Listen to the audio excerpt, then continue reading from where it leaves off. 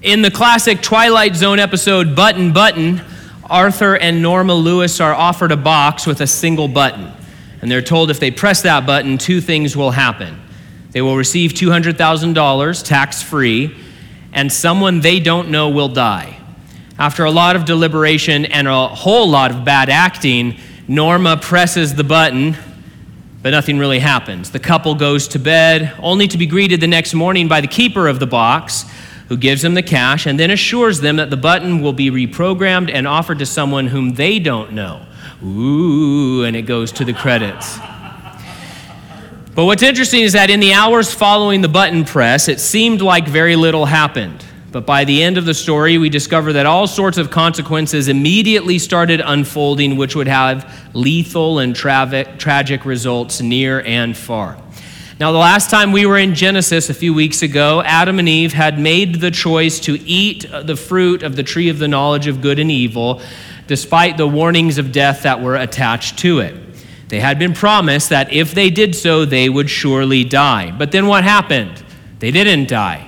What gives? Well, they didn't die physically, at least, not yet. They began to die physically. They died immediately spiritually. They would have gone on to die eternally. And so there was a lot of death involved, but the Lord said, in the day you eat of it, you will surely die. And they ate of it.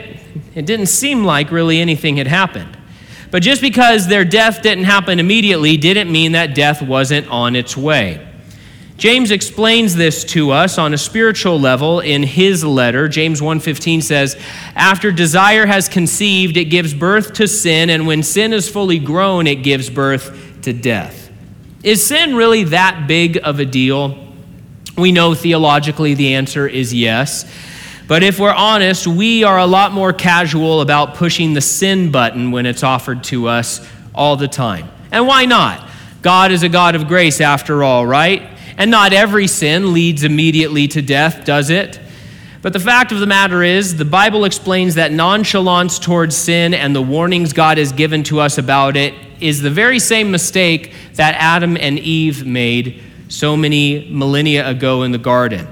And not only does sin bring terrible consequences into our lives and the world at large, but it also drives us away from God. And that's exactly the opposite of what we want in life.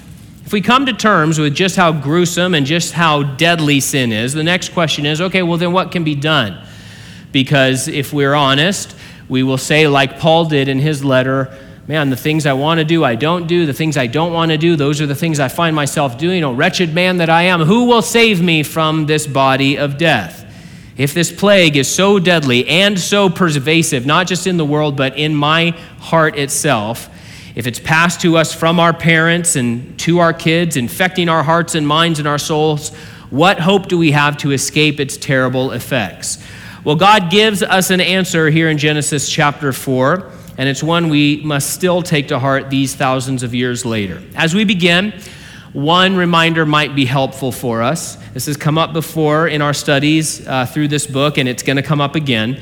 The book of Genesis is a historical account of things that really happened, okay? We have no reason to believe that the book of Genesis is figurative or an analogy or anything like that.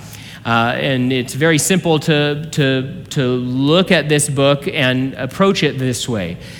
Genesis 1 through 11 are a historical record, just like Genesis 12 through 50 are a historical record. If Joseph is a real person, then Jacob is a real person, then Adam and Eve are real people as well. But while it is a historical account of things that really happened, it doesn't mean that we are given all the information and all of the background on every situation we're reading about. There's not enough space, there's not enough time, right? Obviously, Moses, who is the author of the first 5 books of the Bible under the inspiration of the Holy Spirit, is not able to explain everything about every situation that's being presented to us.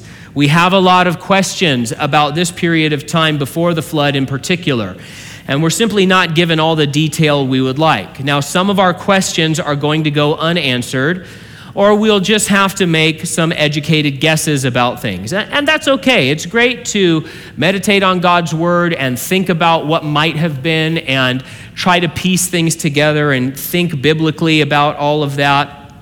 But here's the key. The key is to remember two things. Just because I have an idea about something that the Bible is perhaps silent on in this section, even if I have an idea that makes sense to me, that doesn't make it so. That doesn't mean that's how it was.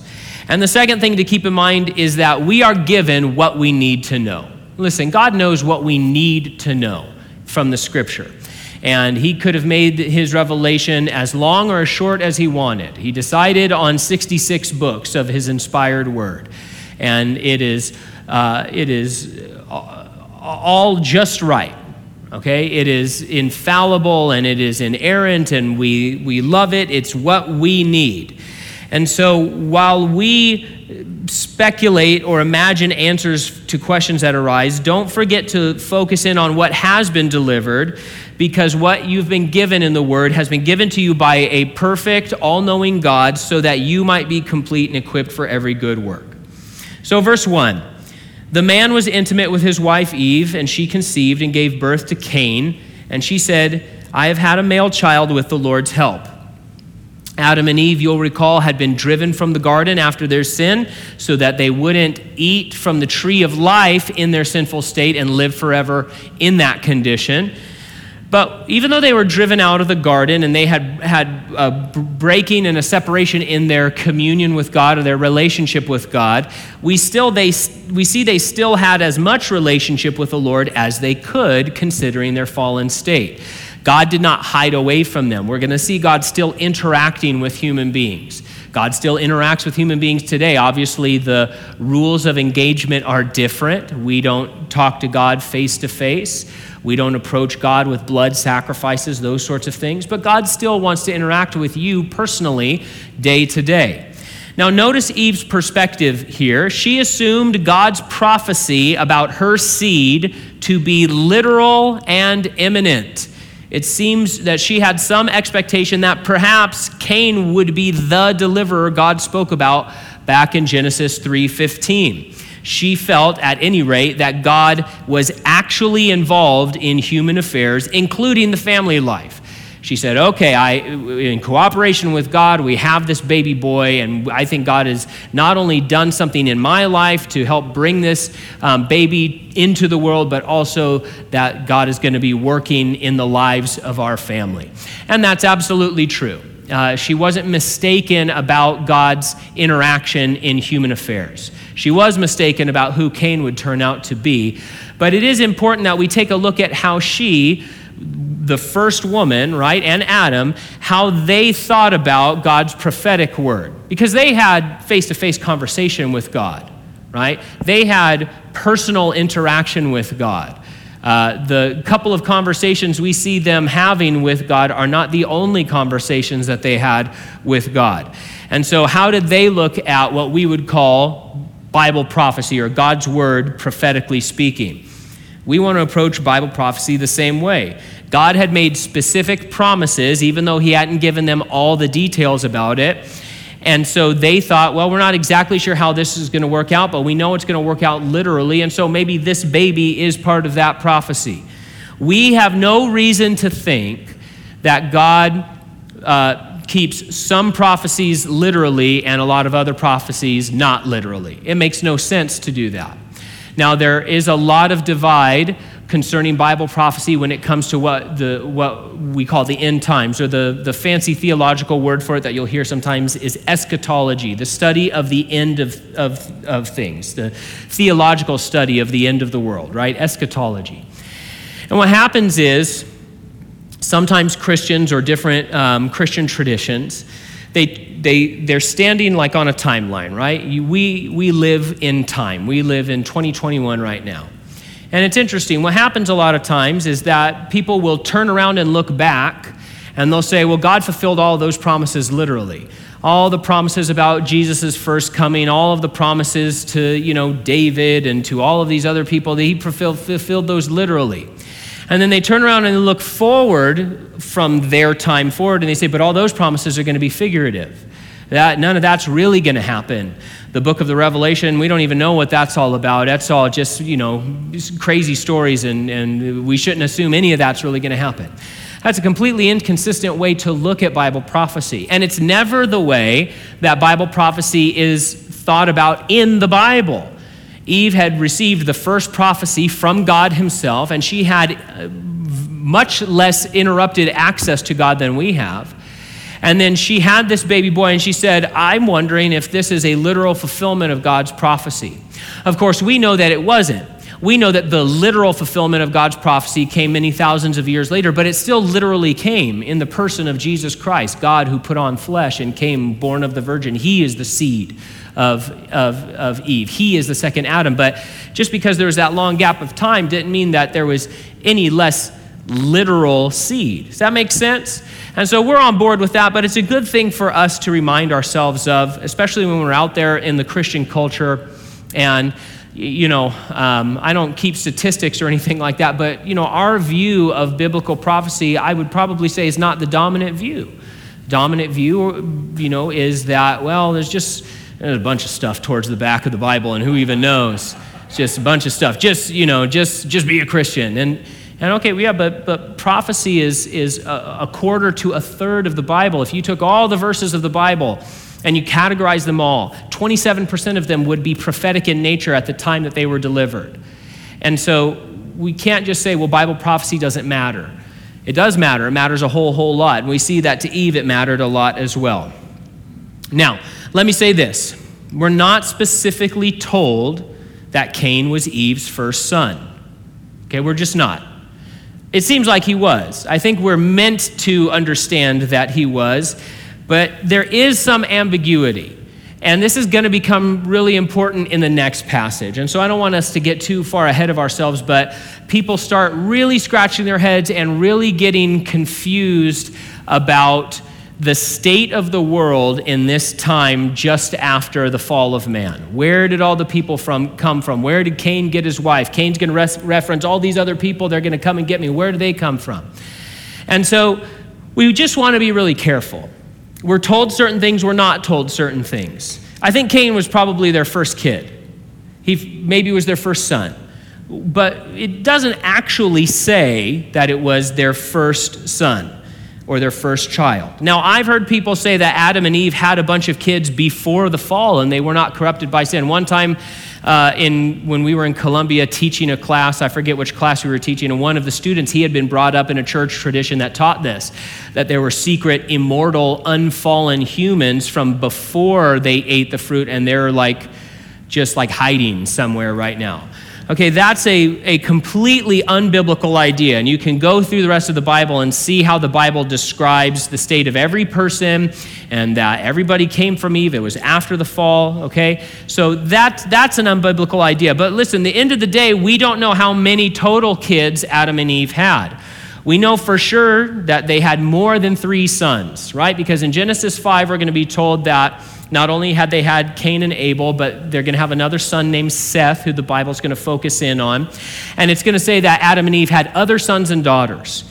Now, it's kind of a mind blower, but Adam and Eve were created in full adulthood, right? Eve could have had a child at age 1. Right? I mean, so they were mentally mature, physically mature. We don't need to feel weird about that.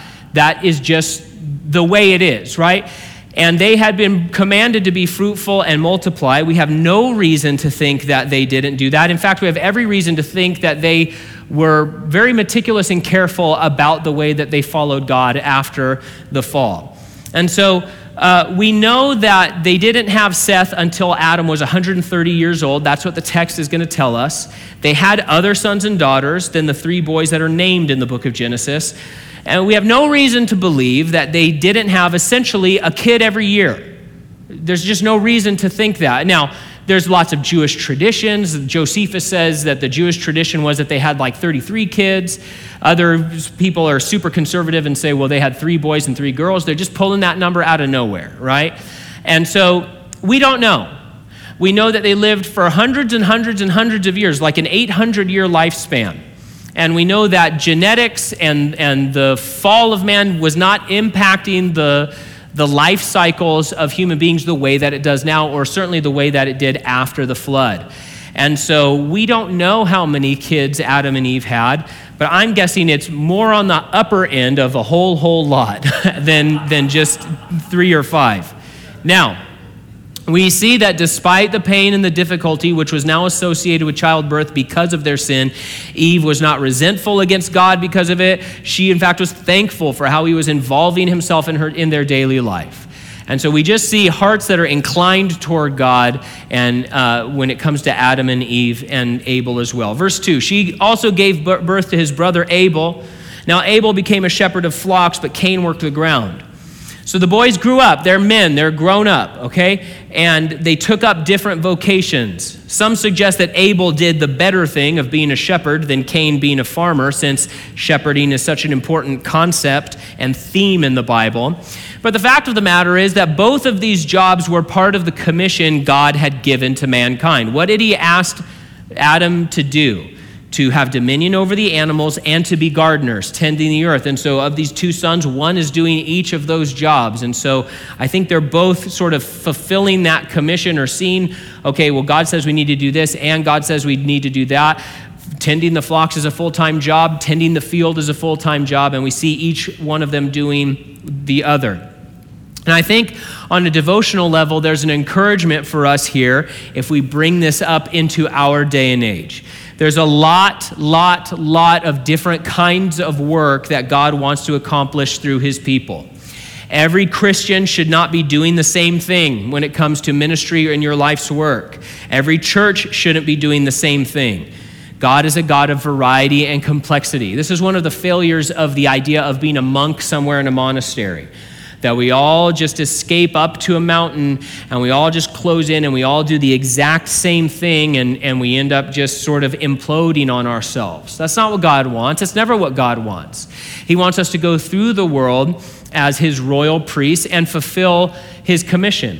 And if you look at the book of Acts, or if you look at the way that Jesus worked with the disciples, and if you just look through the testimony of history of people God used, there is so much different kinds of work that God is doing to accomplish his grand purposes for the world throughout human history. It's really important. And so we have a tendency to think that, well, you know, every church needs to do this same every church in Hanford needs to do this thing. Every church in Kings County, if we were all just unified, then revival would break out. There's that sort of cultural idea that we hear from time to time. But that's just not the case. It simply isn't. That doesn't mean we're, divided from anybody. It's just that God is complex, and he's a God of variety, and he has a lot of corners of his vineyard that he has sent us out in to work. And so he calls out missionaries and medical workers. He calls out commentators and correctional officers. Peter in his epistle said that each believer has received a gift to serve others as good stewards of the varied grace of God. And so the question is, what life has God given you? What has he called you into? Unless you're in abject sin, unless you're in rebellion against God actively, like Jonah, who said, I know what God wants me to do, I'm going to go in the other direction. Unless that's happening, there's a good chance that you are in the place and in the community that God wants you to be in. Now, certainly you need to ask him and say, hey, Lord, is this where you have me? Do you want me here in this sales position? Do you want me here in this job over here? Do you want me, that kind of thing? But by and large, God is bringing you into the life that he has for you. And he says, yeah, and I want you to impact the people in that place right there. We need Lydias who are sellers of purple but gather with people on the riverbank, right? We need the Philippian jailers who become Christians and then are going to no longer be, unjust jailers or pagan people. We need people who follow God and serve God and impact their communities in all sorts of fields. Now, if you're involved in an illegal field or an immoral field, that's a different story. But we need all of these different varied works as God works through people in all sorts of different ways, because he's a complex God with lots of variety. And so as Christians in a local fellowship, we're not supposed to look around and just be a duplicate of some other person or some other church or whatever Christian book is popular right now. We're not supposed to be duplicates. We're supposed to be designated by God the Holy Spirit into specific works that he has invited us to discover and walk in. Verse 3, in the course of time, Cain presented some of the land's produce as an offering to the Lord, and Abel also presented an offering, some of the firstborn of his flock and their fat portions. The Lord had regard for Abel and his offering, but he did not have regard for Cain and his offering. Cain was furious, and he looked despondent. There's a lot of speculation here as to why God was unhappy with Cain's offering. Why specifically? Many say the problem was that Cain brought a bloodless sacrifice. The shortcoming of this view is that blood is not mentioned when it comes to Abel's sacrifice, and blood is going to be mentioned very directly in a moment here. But also the word used for offering is the same word that Moses is going to use later in the Levitical code for grain sacrifice. So you can't say, well, they had to bring a blood sacrifice, but, flip over a few pages and that exact same term, that exact same word is going to be used for grain sacrifice. We also have to remember that while it's true without the shedding of blood there is no remission of sins, two other things are also true as we read this passage. First, we're not told that this was an atonement offering. We're not told that they were coming to receive remission for sins. We're told that they're coming and presenting an offering to the Lord. There's all sorts of offerings that are brought to the Lord in the Old Testament, and there was no Mosaic law at this point. We don't know how much revelation they had or what specific thing God had asked of them. He had asked something of them, but we don't know what it is. And remember, God is on record as saying, hey, it's not the blood that I want from you guys. He says this to Israel in the book of Isaiah. He's like, hey, don't even bother bringing me the blood. It's not the blood of bulls and rams that I want your heart. That's what he's on record as saying to Israel. And so it wasn't the bloodlessness that God was upset about, but the state of Cain's heart. We know that because the New Testament gives us some comment on this very scene. In Hebrews 11, we read this: by faith, Abel offered to God a better sacrifice than Cain did. By faith, he was approved as a righteous man because God approved his gifts. And so the problem was the man, not the material. Now, it is possible, we don't know, but it's possible that Cain had, at the last minute, grabbed a few raw sheaves of grain to sort of throw at the Lord. I mean, yeah, here you go. I got to show up. Is that today? Okay, I got to go and give him that. Or it's possible that he had very meticulously prepared a very fine basket of fruit. We don't know. The problem was the heart. Hebrews tells us that Abel was full of faith. Jesus says that he was the first prophet. And so Abel is a very spiritual man who loved God, who was all about God's word, who was all about devotion to God. Meanwhile, we're told here that Cain did not have faith. And more than that, we're told in 1 John that his deeds were evil and he was of the evil one, speaking of Satan. And so we have two completely different types of people when it came to the heart. One devoted to God, one in opposition to God. He was devoted to the evil one. So why would Cain show up and bring this offering at all? Scholars point out that the terms used for presenting an offering are ones used for a subordinate bringing a tribute to a ruler. God showed up in person. There he is over there with those big cherubim dudes with flaming swords. If he says, I need you to bring me an offering, you're probably going to do it, I'm guessing. If there were beings of light out here and two of them were like weird, freaky cherubims that are mind-blowing, people in the rest of the Bible, they see angels and they just fall down because they're all freaked out.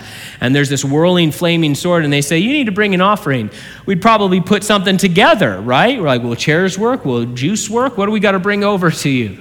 So we don't know exactly, what was going on as far as his motivation, but based on the language used, it seems that this was a regular meeting that God had scheduled with these two men.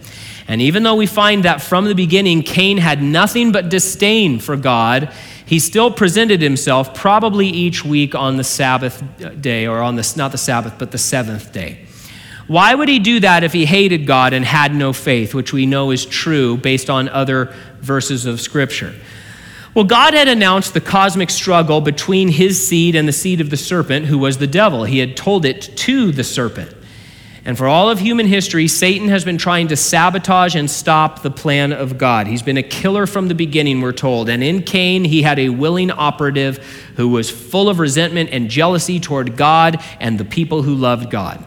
And so I think that the devil perhaps had asked Cain to stay very close to his brothers and waiting for a chance to spring an attack. Because we see that the devil is also interested in who the deliverer is. So Eve has Cain and she says, maybe this is the deliverer. And the serpent is kind of waiting around thinking, yeah, who's the deliverer? He tries to kill Moses. He tries to kill David. He tries to kill Jesus a couple of times, right? Satan's all about killing the deliverer. He finally succeeds and realizes it was the biggest mistake of his life, right? That he got the people to crucify Christ, which was the crushing of Satan. And so, anyway, I think he had a willing operative here, and he said, yeah, hang out with your brother and see what's going on, see what God says. Now, in some way, they brought these offerings, it seems, together, and it seems that they were made aware that God did not approve of Cain's heart or his offering. The verse says he doesn't approve of the man, and he also doesn't approve of what is brought to him. We don't know if it was fire coming down on the altars that they had made, or maybe the Lord speaking directly to them in a pre-incarnate visit of Jesus Christ. But in this moment, something in Cain snapped. He was lit up with anger, and it showed right there on his face. And again, we don't know in what specific way his offering was inferior, but it's clear that it was the result of his purposeful refusal to do what God had asked of them. It wasn't a mistake. It wasn't just, I tried my best. He didn't try his best. It was a purposeful rebellion on Cain's part in some way because he did not believe God. He did not love God. He did not honor God. And so we see that Abel brought an animal from the flock, not just any animal, but the finest specimen from the firstborn of his stock. Cain had brought some produce. It was a willful and defiant act of rebellion. It was a bare minimum attempt to pay off the sovereign so that he could go on his way. In that moment of hard-hearted rebellion, as Cain was seething with jealous anger, what happened? The Lord held him back, and he called him over to the side, and he says, hey, come here. I want to talk to you for a minute. And he speaks tenderly to him. Look at verse 6. Then the Lord said to Cain, why are you furious? And why do you look despondent? If you do what's right, won't you be accepted? But if you do not do what is right, sin is crouching at the door. Its desire is for you, but you must rule over it. And so here, in a very gracious manner, God invites Cain to think about his life and his choices. Hey, man, what are you doing? This is not working. It's not working for me. It's not working for you. Why don't you think about what you're doing? And he warns Cain about the path that he's on and what it's going to lead to. Cain's anger is directed at God. It's going to be directed at his brother, but his failure here was not either of their fault. It was Cain's fault. What God had asked was not too hard for them to accomplish. And as Albert Barnes points out, is that God had not given up on Cain yet. He's reaching out to him, trying to bring him into the fold. Despite knowing how much hate was in his mind, how hard his heart was, God was still trying to guide and instruct him, still trying to woo him, still trying to win him over. This is the kind of grace of God that we need to always remind ourselves about. The Lord said, do what is right so you can escape the trap of sin, because sin wants to destroy your life. It wants to dominate your life, and you need to rule over it. This is the same command God has given us as his people today. In fact, the basic relationship that God had with Abel is the one we're meant to enjoy today. The circumstances, of course, are different, but the nature is the same. Think about it. God reveals his word, which becomes the foundation of our faith, because faith comes by hearing and hearing by the word of God. We then freely choose to believe what God has said.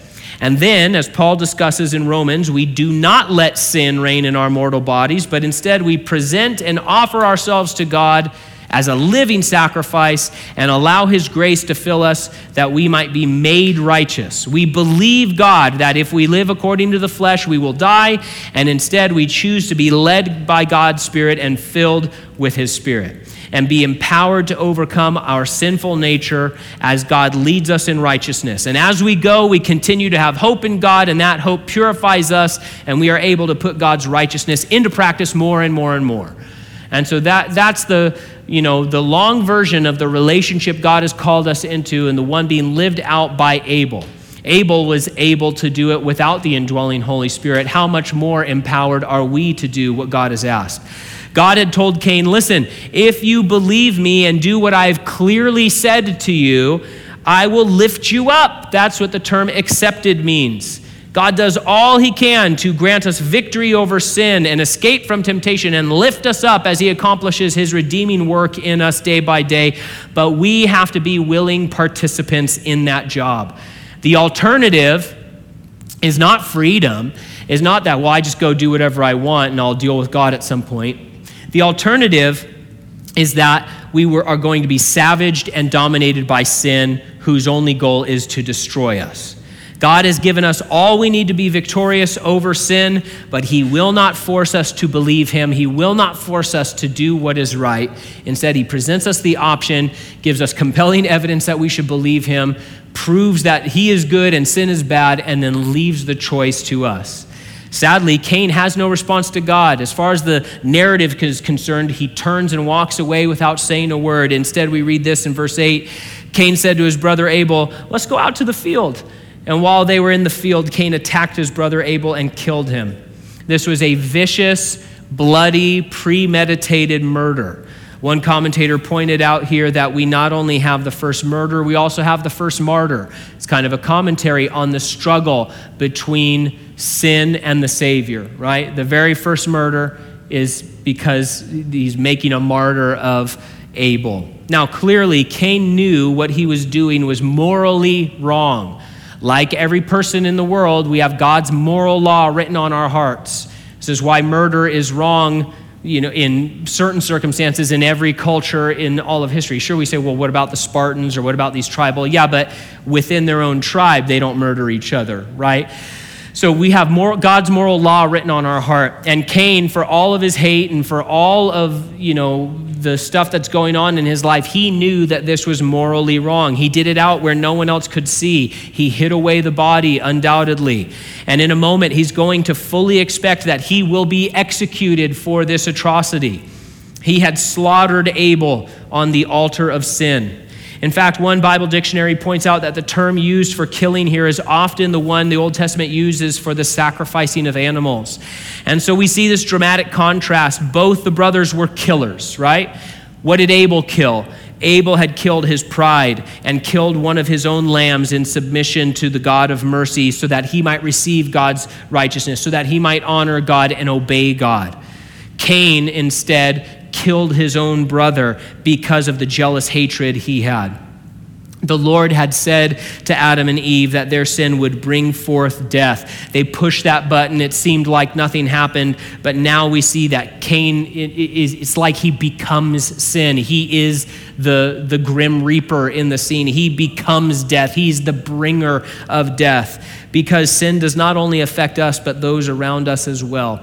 Verse 9, then the Lord said to Cain, "Where's your brother, Abel?" "I don't know," he replied. "Am I my brother's guardian?" The callousness of Cain's response is shocking. When God came to Adam and Eve and said, "Where are you?" what happened? They were freaked out. "I'm afraid, I'm hiding." But there was this brokenness and they were timid before God.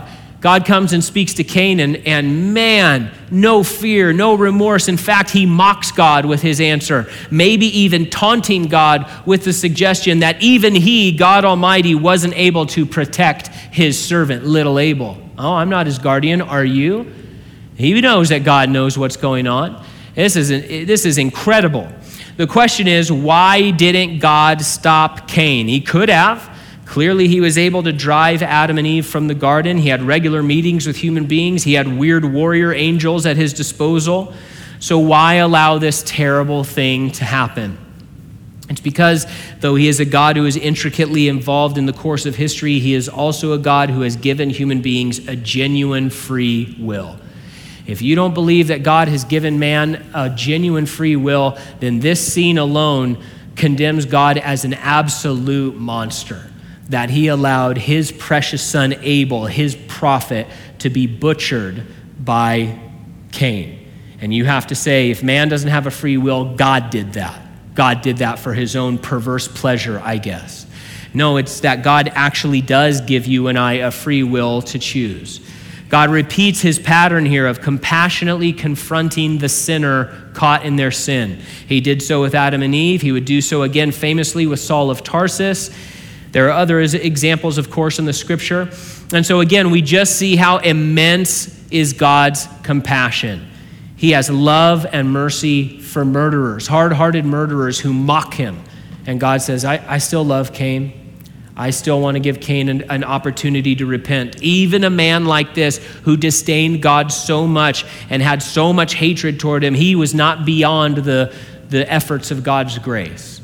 This is how gracious God is, how loving he is, that he would reach out even to this guy in his rebellion and murder and hatred and say, Do you want to repent? Do you want mercy? Because I'll give it to you. Verse 10, then he said, what have you done? Your brother's blood cries out to me from the ground. So now you are cursed, alienated from the ground that opened its mouth to receive your brother's blood you have shed. If you work the ground, it will never again give you its yield. You will be a restless wanderer on the earth. This scene establishes a few truths. First, that the killing of a person is a particularly heinous crime, one that demands justice. Second, that there is no such thing as hidden sin when it comes to the eyes of God. Listen, you may be involved in something that no one else in the entire world knows about, but God knows about it. He sees it and he knows all. And be sure that your sin will find you out one way or another. Third, God sometimes does bring temporal judgment as a consequence to sin, especially the sin of shedding innocent blood. This is something God cares a whole lot about as you track through the Bible. Of course, Cain would be judged eternally after he died, but he'd face this curse on this side of the grave as well. There's a real world consequence for what he had done, doled out by the Almighty. Verse 13, but Cain answered the Lord, my punishment's too great to bear, since you're banishing me today from the face of the earth, and I must hide from your presence and become a restless wanderer on the earth. Whoever finds me will kill me. So he's not upset about how he butchered his brother. He's upset that he's going to have a tougher life from here on out. It is amazing to see just how poisonous sin is, what it does to a heart, what it does to a mind. This is what it does to a human being. Maybe not leading to the same result in every case. Hey, we're all sinners, and I think probably very few of us are murderers in the room, but this is what sin does if we let it rule in our hearts. It poisons us to this level, and this is what God is trying to save us from, and from the results of our sin. In Isaiah 57, we're told that there is no peace for the wicked, and God is trying to save us from that. Ironically, the murderer wants someone to protect him from being murdered. And he's like, what am I going to do? Someone might kill me when I go out there. Verse 15, and then the Lord replied to him, in that case, whoever kills Cain will suffer vengeance 7 times over. And he placed a mark on Cain that whoever found him would not kill him. And then Cain went out from the Lord's presence and lived in the land of Nod, east of Eden. God's grace is really confounding. It almost feels like Cain gets away with murder, right? I think so. You read this and you're like, wait, what? What? He gets to go free? He just doesn't get to farm anymore? Of course, that's not all that's going on. Stepping back, we know that that's not true. He was judged temporarily and eternally. Meanwhile, God still offered him grace. He still offered him mercy. He gave Cain assistance even. He put this sign on him so that he wouldn't be executed for his crime. What was the mark of Cain? We don't know. No one knows. Of course, some despicable men in history suggested it was black skin and used that completely unbiblical delusion to try to defend slavery. But there's absolutely nothing about that tracks with what we're told in the Bible. Nothing at all. You may be interested to learn that a variety of Bible commentators don't think there was an actual mark on Cain at all, but that it was some sort of external sign that he had, rather than what we might think of as a tattoo. So we have no idea what this was, but whatever it was, it must have somehow conveyed information. Otherwise, what help would it have been? If it was just like a weird blotch on his face, that doesn't tell me anything, right? And so we don't know exactly what this is. Anyone who tells you they know what it is, they're not telling you the truth. Once more, the sinner goes east. Adam and Eve had gone to the east. Cain moved to the east. When men migrate toward Babylon, toward the Tower of Babel in a later passage of Genesis, they go to the east. We see men being moved further away from the presence of God and the place he had established to commune with them. And now, what do we see? God is drawing all men back to himself. Because Jesus Christ was lifted up, he says, I'm going to draw all men to myself so that they have the opportunity to be saved. And so we want to be people like Abel, who by faith believe and present ourselves to the Lord in loving devotion. Now, along the way, there's sin to contend with. We may not be murderers, at least by hand, but remember, if you're angry in your heart, you've committed murder there, Jesus said. Everyone who looks at a woman lustfully has already committed adultery with her in his heart. And so sin is a very serious danger. It's just as serious for you and for me as it was for Cain and Abel. It wants to destroy you. It wants to bring you down. It wants to ruin your relationships and mess up your communities. It crouches at the flap of your tent trying to claim your life. But if you're a Christian, you need not fear, because God has given you victory over temptation and over sin and over the devil. You simply need to resist them, the Bible says. But neither should we take sin lightly. Instead, we remember this story and remind ourselves that we have a responsibility to put God's righteousness into action in our own lives, bringing ourselves as living sacrifices, putting to death what belongs to our earthly nature, and instead putting on the new self as we are renewed in the knowledge according to the image of our Creator, the book of Colossians says. Living a life devoted in worship to God, in thankfulness to God, and in the spiritual richness he has offered because of what he has done on our behalf.